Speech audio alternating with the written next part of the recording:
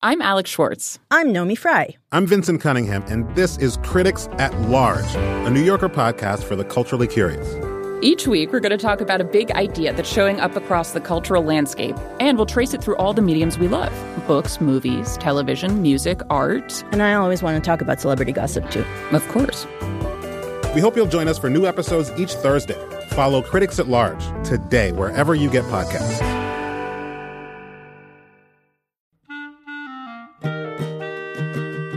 This episode of Livewire is brought to you by Progressive Insurance. What if comparing car insurance rates was as easy as putting on your favorite podcast? With Progressive, it is. Just visit the Progressive website to quote with all the coverages you want. You'll see Progressive's direct rate, and then their tool will provide options from other companies so you can compare. All you need to do is choose the rate and coverage you like. Quote today at Progressive.com to join the over 28 million drivers who trust Progressive. Progressive Casualty Insurance Company and affiliates. Comparison rates not available in all states or situations. Prices vary based on how you buy. Hey, it's Luke Burbank, and this is Livewire Radio. We're backstage. Again, we've got an amazing show coming up. We've got Maz Jobrani here from Wait, Don't Tell Me. Also, Edna Vasquez will favor us with some amazing music. And we've got this lady, Lindy West from GQ and Jezebel, and most recently, This American Life. Hi, Luke. We're talking about commitment this hour. What is the biggest commitment you've ever made in your life that you've regretted? I dyed my hair black once in college. Blue black, like it was like black with a blue sheen. My self-esteem was not doing great anyway in college already, and then, I was really stepping outside my box, and I was gonna, reinvent myself as like a cool goth. I mean, I wasn't even goth. I didn't even have that. I was just like a weirdo with bad hair. So your advice to the kids out there in the world who are struggling with that same kind of stuff is trust your fears. Yeah, all your insecurities are true. Good, it's going to be a message of hope tonight. From PRI, Public Radio International, it's Livewire! Recorded in front of a live audience at Revolution Hall in Portland, Oregon, it's Livewire. With stand-up comic Maz Jobrani, cultural critic Lindy West, music from Edna Vasquez, and our fabulous house band. And now, the host of Livewire, a man so committed he still may be going steady, with Jeannie O'Neill from the 9th grade, Luke Burbank!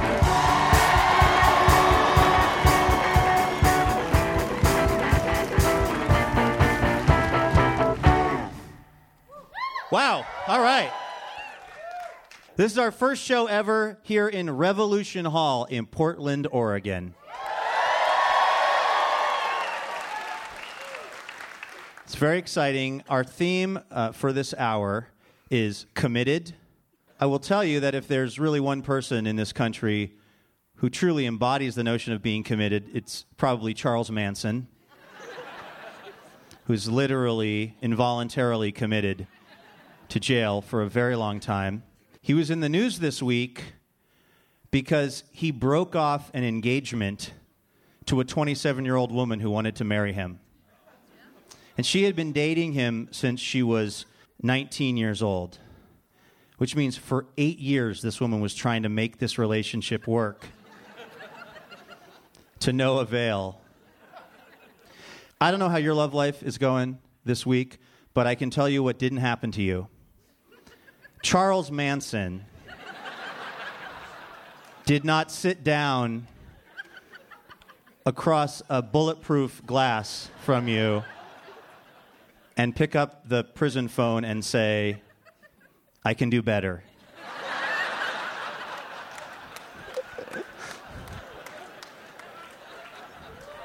So that's something to be excited about, whatever's going on with you. The New York Post, which I have right here, describes why the relationship fell apart. This is a quote, because it came to light that Manson's fiancée only wanted to marry him to gain possession of his corpse, which she planned to display in a glass crypt in order to make money. In fairness, who hasn't been through that? Listen, like most breakups, there is plenty of blame to go around, okay? Charles Manson is 80 years old. He has been single for a long time at this point. And you know when you're single for too long, you can't really make room in your life for other people. And you get very set in your ways. You have your ideas. This also from the New York Post. Manson balked at the idea of her having his corpse because, among other things, he believes he is immortal. And therefore feels it's a stupid idea to begin with. To which I say, touche, Manson. Look, commitment is really hard. Relationships are hard. They fall apart for all kinds of different reasons. Sometimes you saw somebody hotter on Tinder. Sometimes you just sort of grew apart and you fall out of love slowly. Sometimes your betrothed was secretly planning on displaying your corpse in order to get rich. It could be anything, you guys. But for us, it's not the third thing I said. And that is why I think we're going to have a great show. All right, let's talk about commitment, you guys.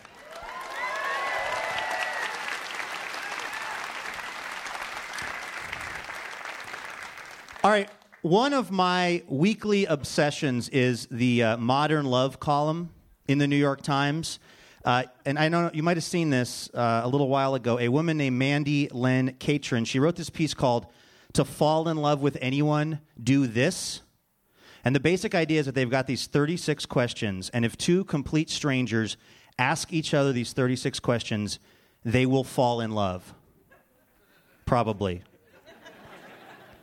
The guy who made the list, he's a psychology professor, and what he found is that if you create sustained, escalating, reciprocal personal self-disclosure, two strangers can fast forward right through all of the getting to know each other part and skip right to the falling in love part of the relationship.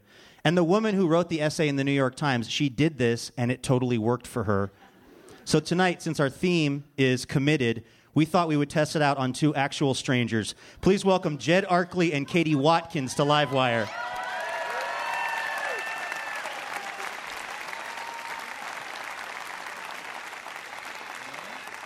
Hi, Jed.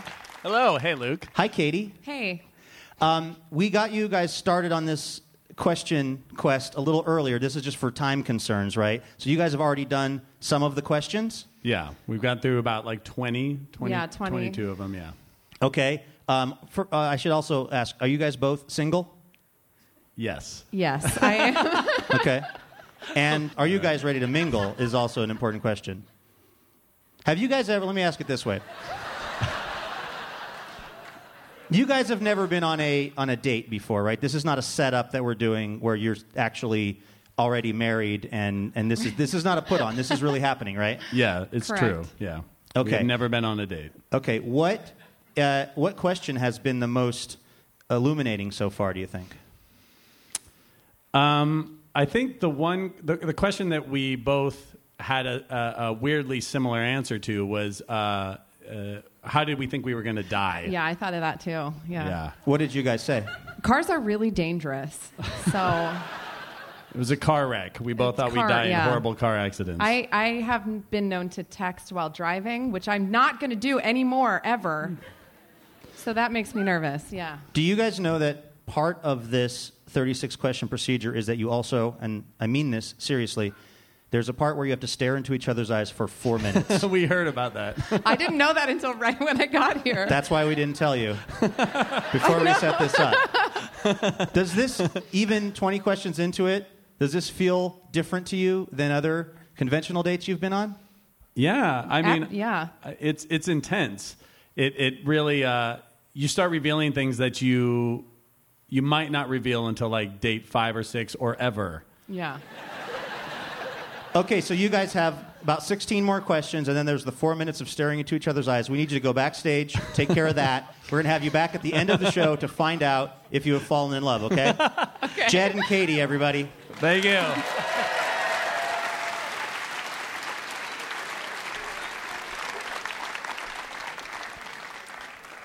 All right, if you have been on a date or to a party in the last 4 months, if you weren't asking the 36 questions of love, you were probably talking about the podcast Serial, right? The show, of course, was a spin-off of This American Life. It followed the case of a real-life man named Adnan Syed, who back in 1999 was convicted of killing his high school girlfriend, crime he says he didn't do.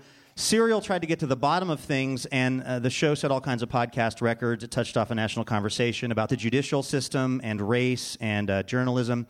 And it made Serial's host, Sarah Koenig, sort of a household name, at least in households that recycle their grocery bags and probably have gluten allergies. Those households. Anyway, joining us by phone to talk about all of it is Sarah Koenig herself. Sarah, welcome to Livewire. Hello.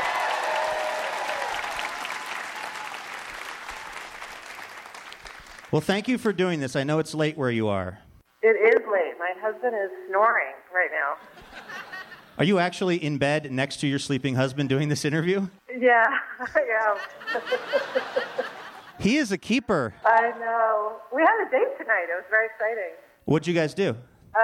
Well, we started out by hitting the babysitter's car by accident with our car.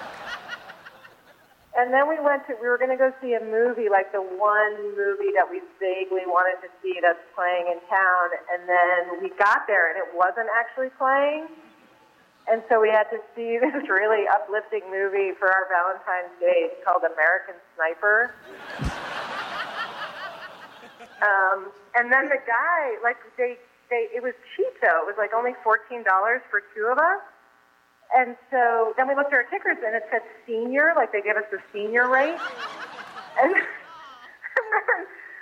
my husband was like, well, you do look a little bit like a granny tonight. Like, I wonder if you really thought... See? Romance is not dead. Yeah, I know. But then I asked, then I went up to the ticket guy, and I was like, the seniors, you didn't... Is that because you think we're seniors? And he was like, no, I just felt sorry for you that you had to see this movie you didn't want to see. It's interesting, Sarah, because it sounds like you had, a lot of stuff going on today, and it's like you're telling me stuff about it, and I'm just trying to make sense of all of it and see how it all fits together. And I feel like there are a lot of holes in this date night. Very funny, very funny. Okay, let me ask you, based on that terrible joke I just made, a question about the reaction to the show Serial and the way that it's changed your life, and also a thing that I've wondered about, which is that this show became so popular that we, the rest of the world, we gossip about it, we make jokes about the characters. It's like it's a fictional thing, and yet these are real people with real lives. How do you deal with the pop culture phenomenon that this thing has become?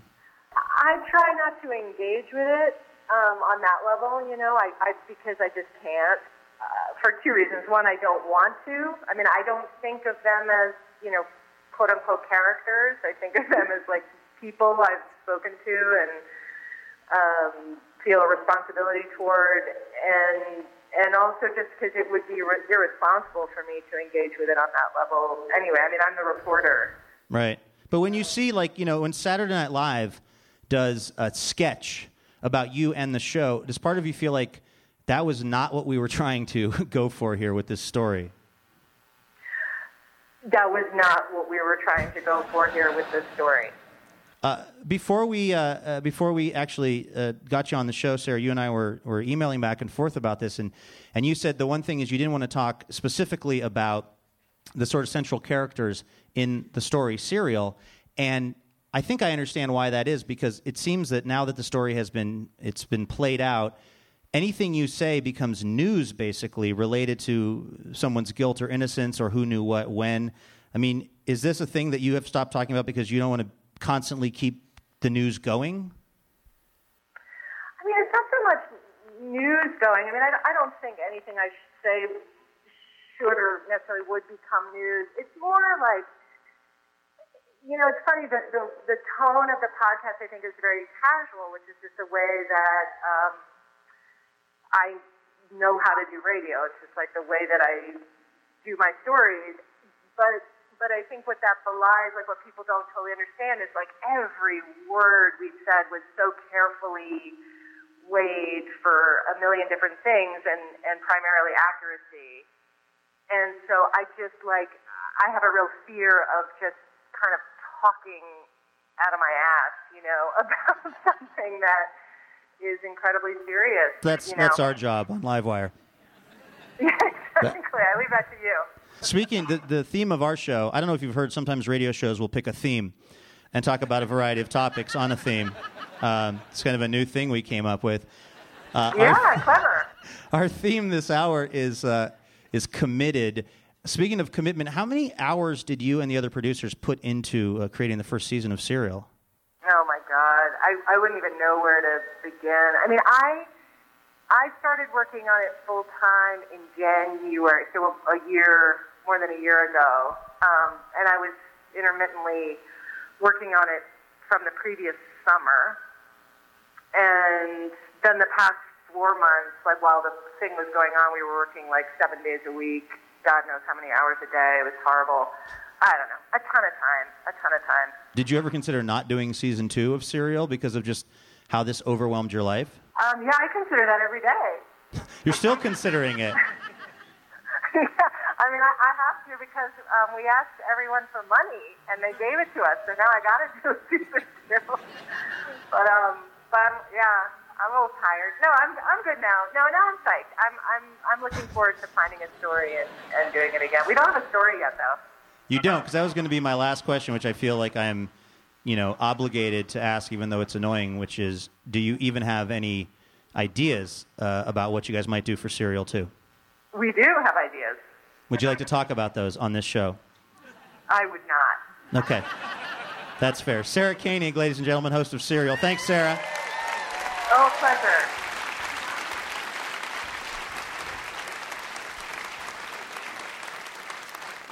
I'm leaving this theater and going directly to see American Sniper in Sarah's honor. You're listening to Livewire Radio, the radio show that is totally committed to our fear of commitment. It's not you, it's us. You just deserve to be happy with a different radio show. That's all we're saying. This is getting weird. We'll be right back. This podcast is brought to you by ErgoDepot.com, who are not kidding around when it comes to making you healthier. There are healthier ways to sit, and they've got them all. Sit-stand seating, saddle seats, kneeling chairs. If you've got to sit, shouldn't you sit healthier? We sure think so. Find out more by visiting ErgoDepot.com.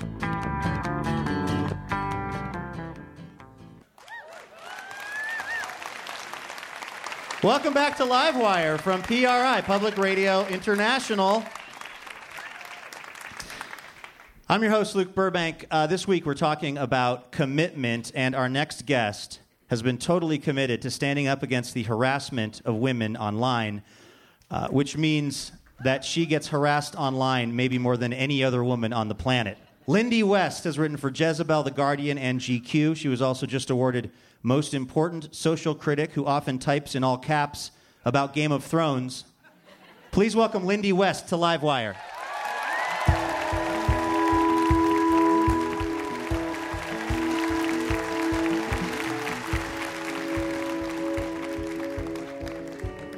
Hi, Luke.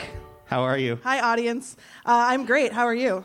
I am doing well. I'm really happy you're here. Like many people in America, I was listening to your recent This American Life piece and crying a little bit as I heard you talk to a internet troll who had created a fake Twitter account based around your deceased father. Yeah, it was pretty cool. Was that cathartic for you to talk to him?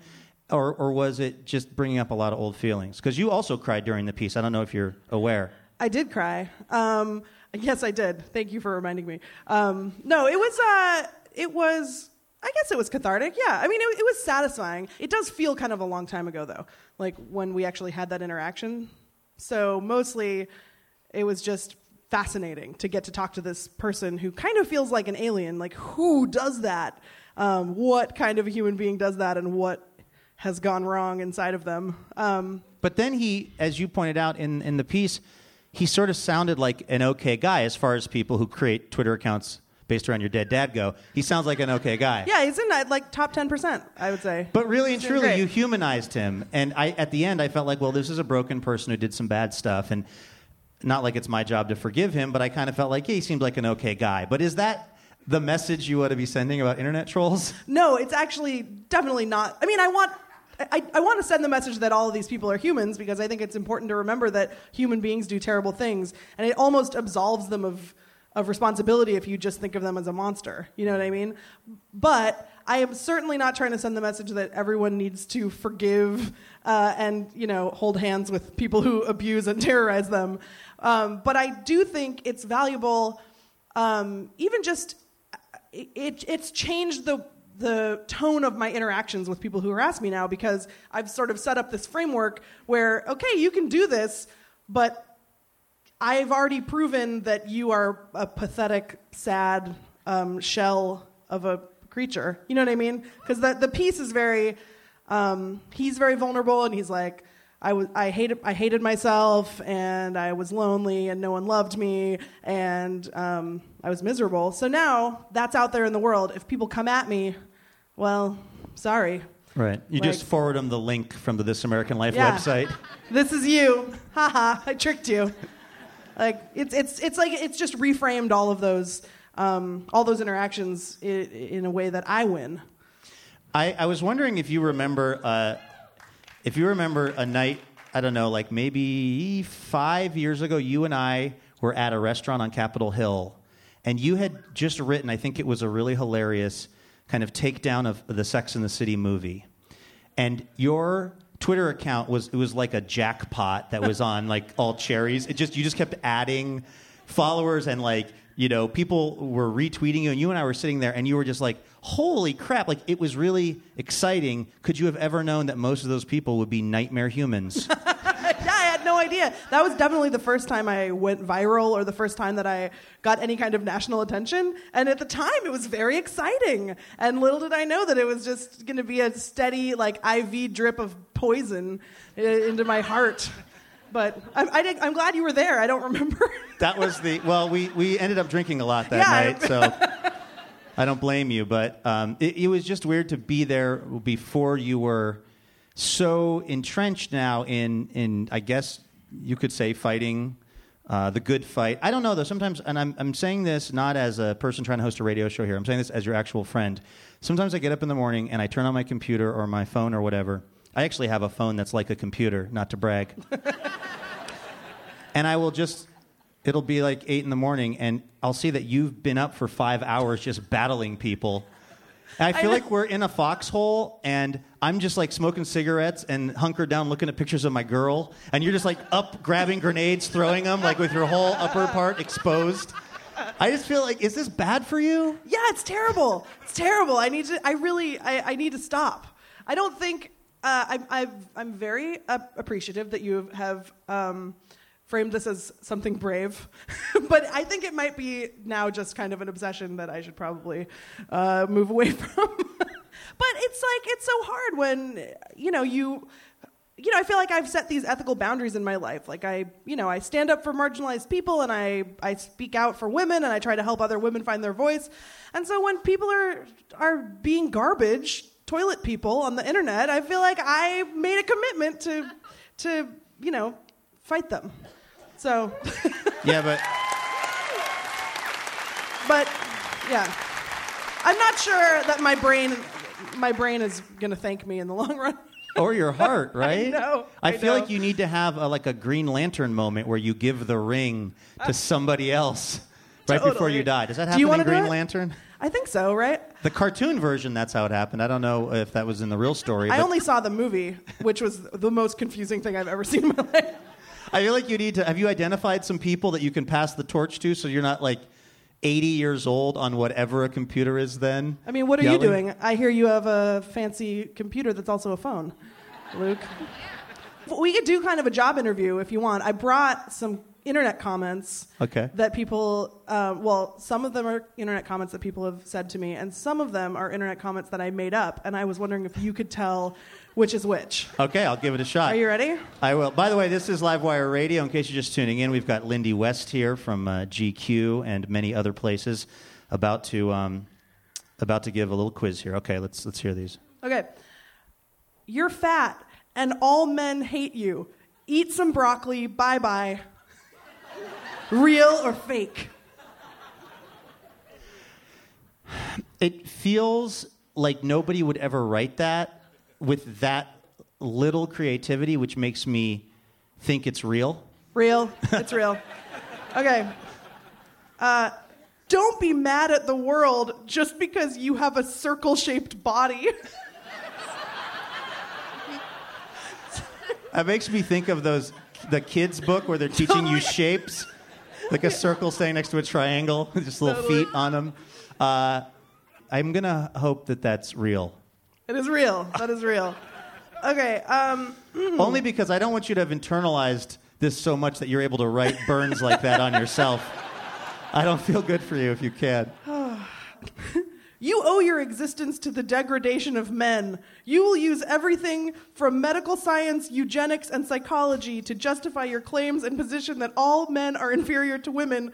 The coming backlash and war will bring all of these issues to the table. Remember, no one believed that the two towers could fall down too. That one is real because I wrote it. I was going through a really dark time. And a big Lord of the Rings face. Yes. I really and truly, as you've already pointed out, this is not okay for people to treat other people this way. There should be more love in the world and less hate. Do you ever have, though, like a recognized game moment when someone just writes a sick burn? Yeah. I really thought, don't take your anger out on the world just because you have a circle-shaped body. It was so funny. Also, the other day, someone wrote something really mean on a YouTube video that I made, and then they commented on their own comment, and they said, also, bad voice. And I was like, all right, fair enough. I'd never gotten that before. It's always nice when they think outside the box a little bit, you know? Or the circle. Lindy West, ladies and gentlemen. That's how we'll end it.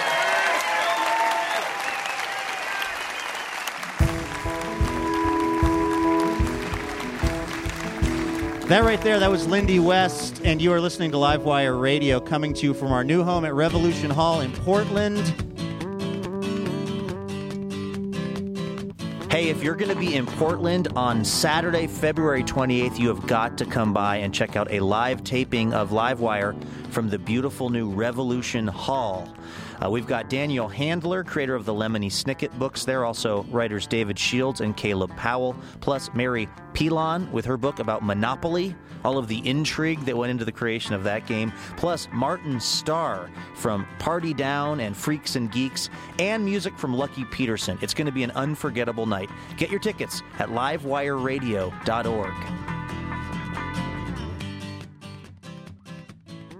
Our musical guest tonight is Edna Vasquez. She arrived here in the U.S. at age 17, where she quickly went from playing quinceañeras to TV appearances and opening for some of the country's most beloved indie bands. Her most recent CD is Ser Abstracto. Please welcome Edna Vasquez to Livewire.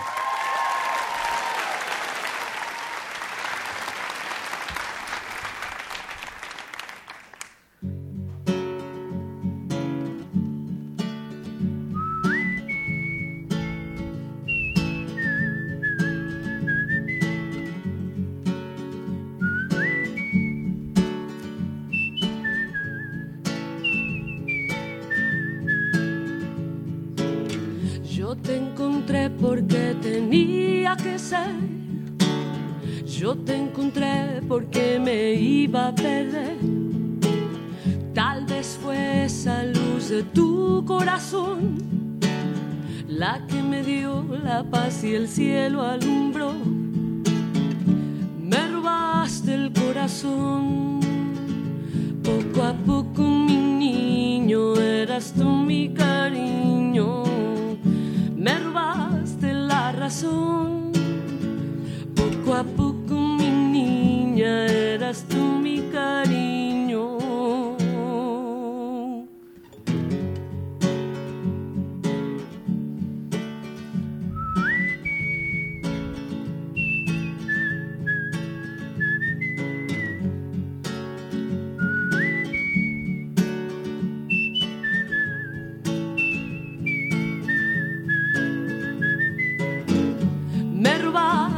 Corazón.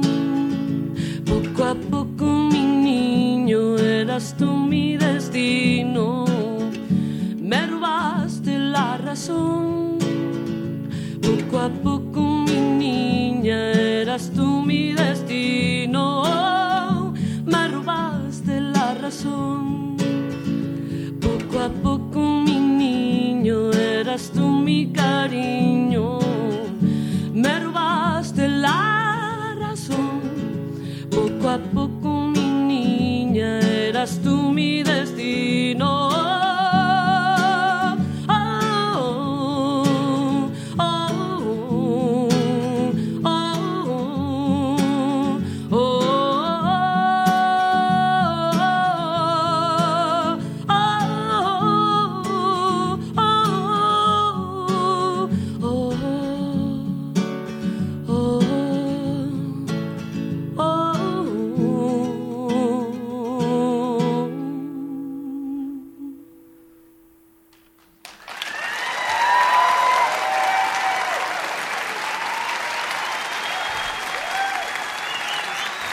Edna Vasquez, right here on Livewire. Her new record is Ser Abstracto.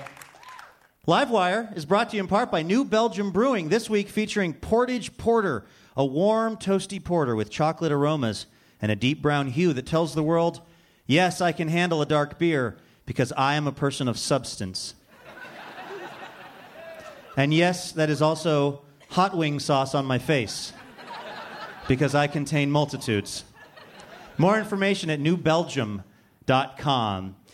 Maz Jobrani is a stand-up comic and founding member of the Axis of Evil comedy tour. After 2 Showtime specials and a 3 million hit TED Talk, after that didn't stop him from being offered roles as a terrorist in film and TV, he decided to finance, write, and direct his own film, Jimmy Westwood, American Hero. His latest book, I'm Not a Terrorist, but I've played one on TV, covers important subjects like how to properly be killed by Chuck Norris and how one becomes the Persian Elvis. Please welcome Maz Jobrani to Livewire.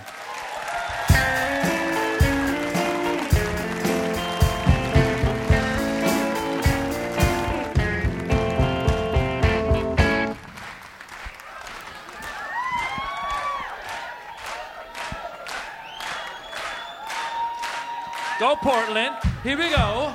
Hey Portland, Livewire, here we go. Luke Burbank, go Portland.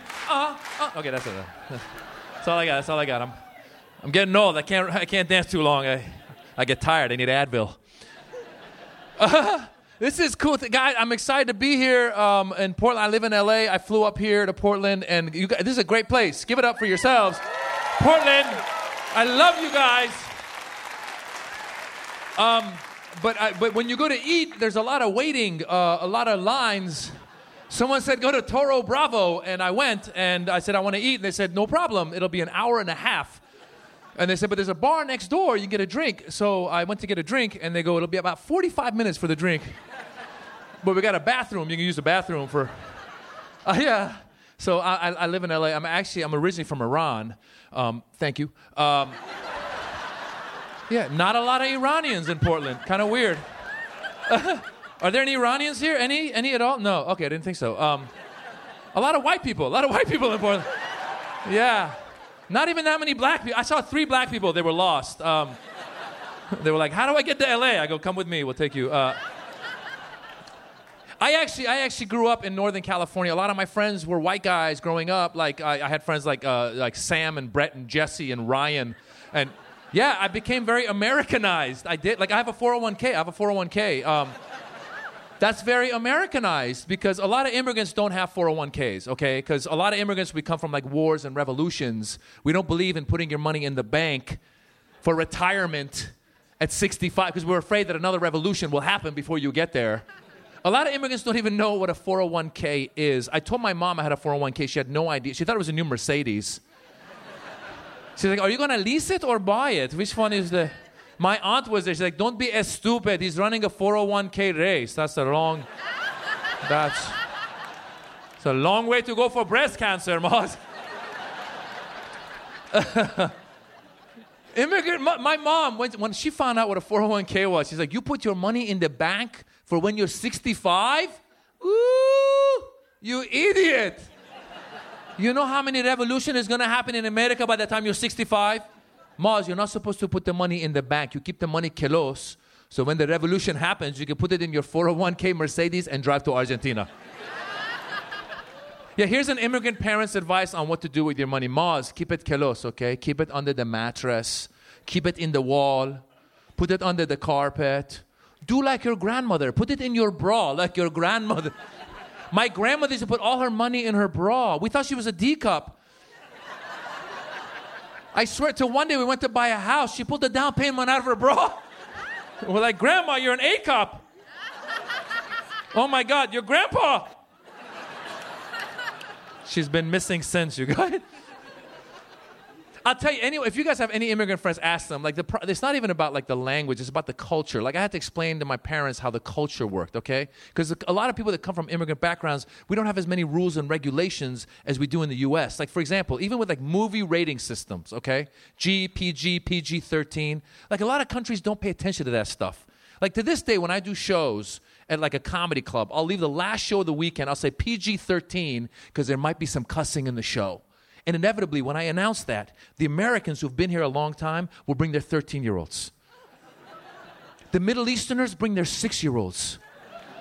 I was doing a show, this Persian guy showed up with a 6. I go, dude, what part of PG-13 don't you understand? There might be some cussing in the show. He goes, Maz, don't worry. I cuss at him all the time. That's why I bring him, so you can cuss at him too. He is a big disappointment. 6 years old, not a doctor. Can you believe that? I'm going to send them back to Iran. My parents didn't understand PG, parental guidance. My dad thought parental guidance meant that you get to drop your kid off at the movie, and the movie gives them parental guidance for 2 hours while you go shopping for furs and chandeliers. When I was 6, I came to America. They didn't know. When I was 8 years old, they dropped me off at The Exorcist. They thought it was a movie about exercising. They came to get me. I was like, ah!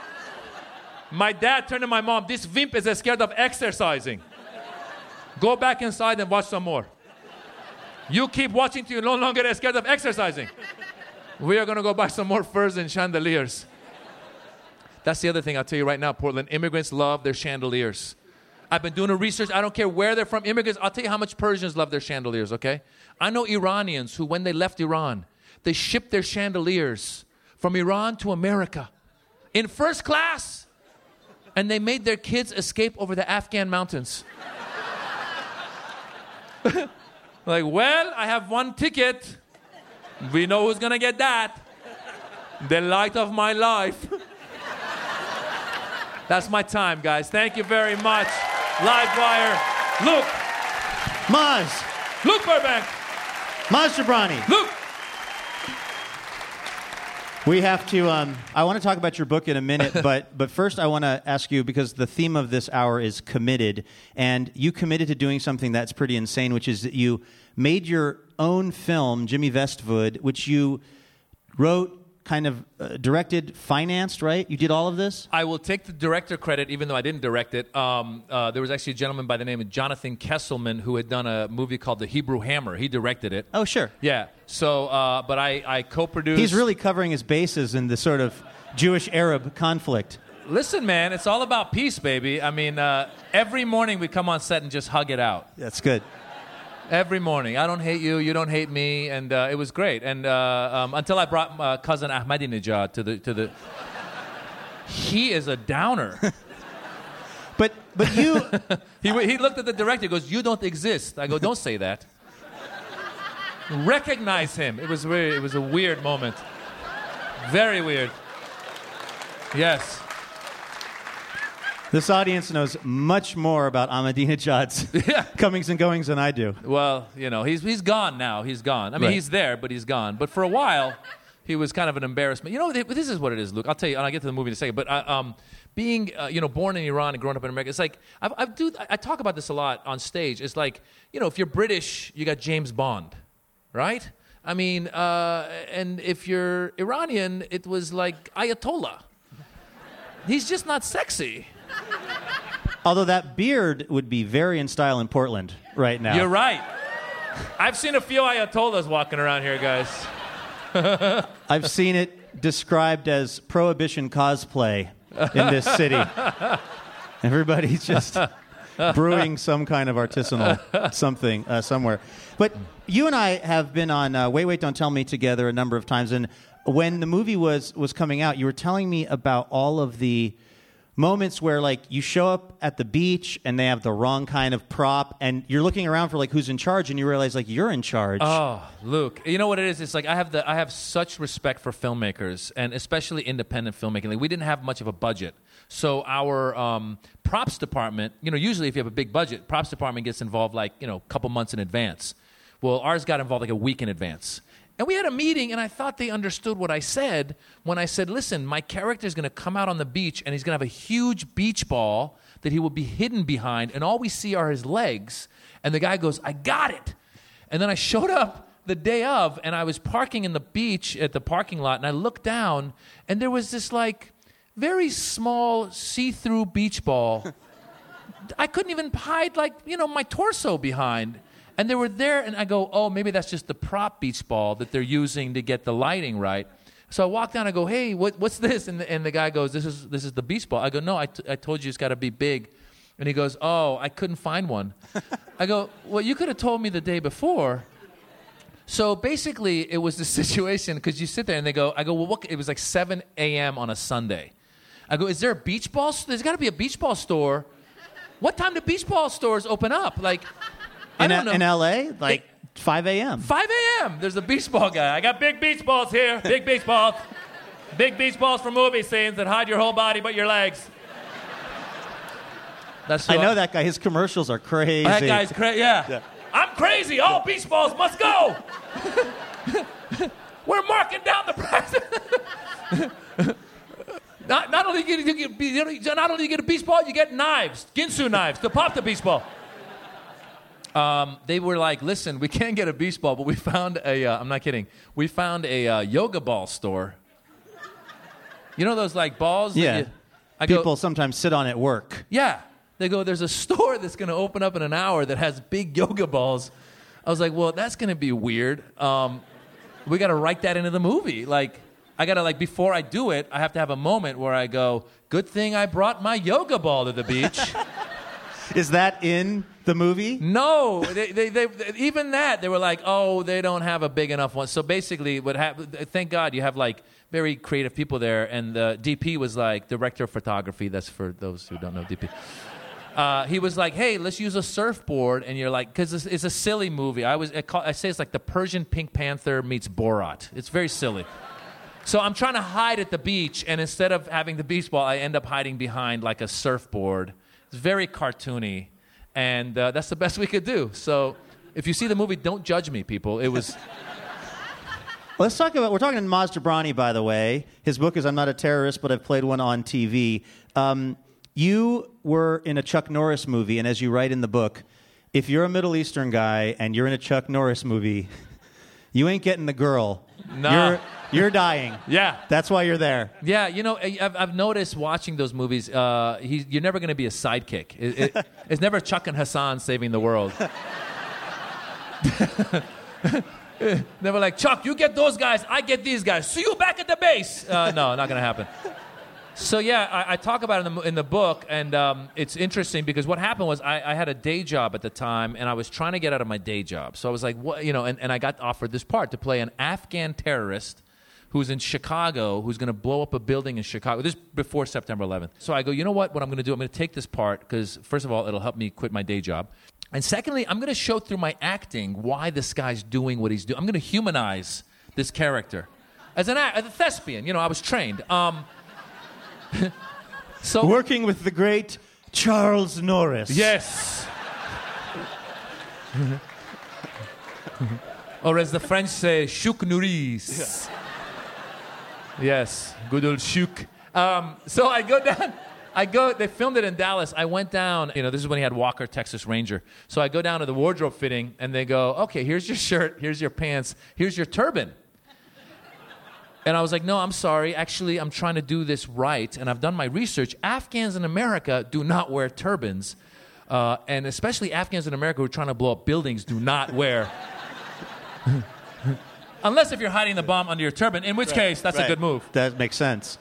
So I go, the wardrobe lady, poor girl, she's like, listen, they want you to wear the turban. I go, listen, just tell the producers, I've done my research, let's just change this. And she goes, I'll talk to the producers, we'll see what happens. So next day I show up at my dressing room, and there's my shirt, there's my pants, and there's a scarf. And I was like, I said, see, I asked you to speak, thank you very much. You talk to them, I will gladly wear a scarf, no problem. And she's like, no, that's not a scarf, that's the turban, you just got to wrap it up. So I wore the stupid turban, and I got killed in the movie. Now that you are Maz Jobrani, filmmaker and stand-up comic, author, and all of this, but you still have a family. Yes. Is there a role like that's been offered to you since then that you're like, I'm not going to do that? Well, I actually stopped auditioning for terrorist parts. Oh, that was good. Thank you.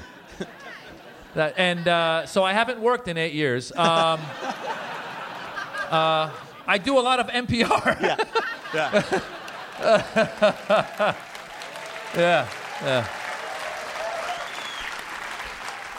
Well, I mean, do you think there is a day that will ever come where we will not embrace all of these stereotypes so much? For one thing, I mean, we are evolving, apparently, as a species of humans. Will there be a day when if your last name is Jobrani, you will not mostly be submitted for terrorist parts?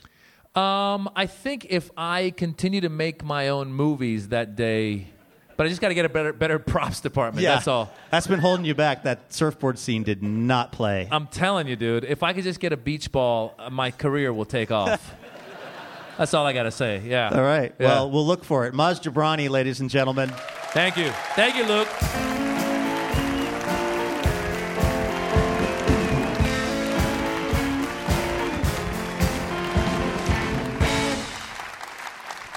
That was Maz Jobrani. His book is I'm Not a Terrorist, but I've played one on TV, and his film is Jimmy Vestvud, American Hero. We have reached a very exciting part of the night when we are going to bring back out Jed Arkley and Katie Watkins. If you remember, they are the couple that we sent backstage to ask each other 36 questions that are supposed to lead to true intimacy in 1 hour or less, or your money back. That last part's not true. These are the questions that this woman, Mandy Len Catron, wrote about in her New York Times piece. To fall in love with anyone, do this. And also part of the experiment was to stare into each other's eyes for 4 minutes, so we're going to find out how this all went. Katie and Jed, have you set a date? Yes. Yeah. Okay, but seriously, though, how did it go? It was great. It was pretty amazing. Yeah. Yeah. The questions got very. You're identifying a lot about what you liked about the other person in ways that you might not say immediately, and it was pretty wonderful. It's funny. It feels so personal. I feel like I'm not allowed to talk about it now.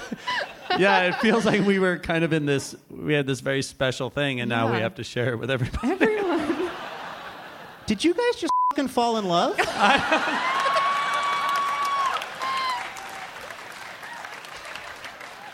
I'm so shy right now. I feel.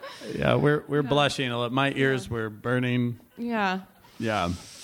This was not how we were expecting this to go. How was the 4 minutes of staring into each other's eyes? Because I don't think my wife and I have ever done that. I think it starts with you're smiling a lot and you're laughing, and then you're not sure where to look. There's a lot of places to look when you're staring in someone's eyes. You don't realize that. Yeah, like which eye? Which eye? Yeah. But and then I don't know. After about like a minute and a half, it felt roughly, yeah. Yeah, we kind of locked in. Yeah. Yeah. I mean, is this going to lead to a follow-up date? That was one of our we statements, yes. Yeah. We agree that we should both go on another date. Yeah. If you guys...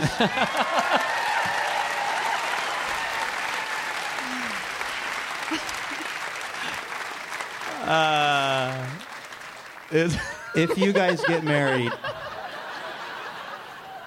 And if you have a baby, will you consider naming it Livewire? I mean, I'm not opposed. Yeah. You're not opposed to anything right now. You're on cloud Yeah, nine. I know it. Jed Arkley and Katie Watkins, ladies and gentlemen. Wow. Thank you.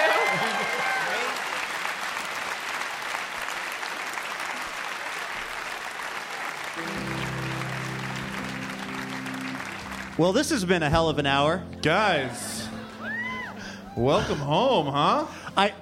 My heart is really racing right now. I can't believe it worked, to be honest. It's like witchcraft. I think we just put a series of dating websites out of business. Yeah. You know, I was in talking about doing that this week and would that work and how great would it be, I started thinking to myself, what if I, Jason Rouse, started carrying around those 36 questions on me at all times and would sort of like introduce them into conversations with women? Like, instead of the pub quiz, I have this game. And then I thought maybe I could just get a really good condensed version that I could spring on people like on the bus, like 3 really good questions, because I have a short attention span. Is that what you learned tonight? Was that your takeaway from this? Is that what we're talking about? I mean... Yeah. No, I mean, yeah, I think it just worked, Luke. I'm going to have love in 36 questions. So, yeah, I'm putting a set together. I'm laminating it, putting it in the breast pocket. That was... Someone tonight, seat 42. That seat's empty. I could actually see it from here. Is that true? Yeah. Well, it'll be easier than I thought. What about you? I did a little quick research, and in case anyone's making a movie on a shoestring budget, I found on Amazon you can get a 12-foot beach ball for $92, and they'll deliver it they'll deliver it before you thought of ordering Pretty it. much, though. That's How right. can you lose? So there you go. Love and where to get your beach balls from, There you all go. on this episode of Livewire. Thank you guys very much. Thank you, everyone, for coming out. Have a great night. We will see you next week.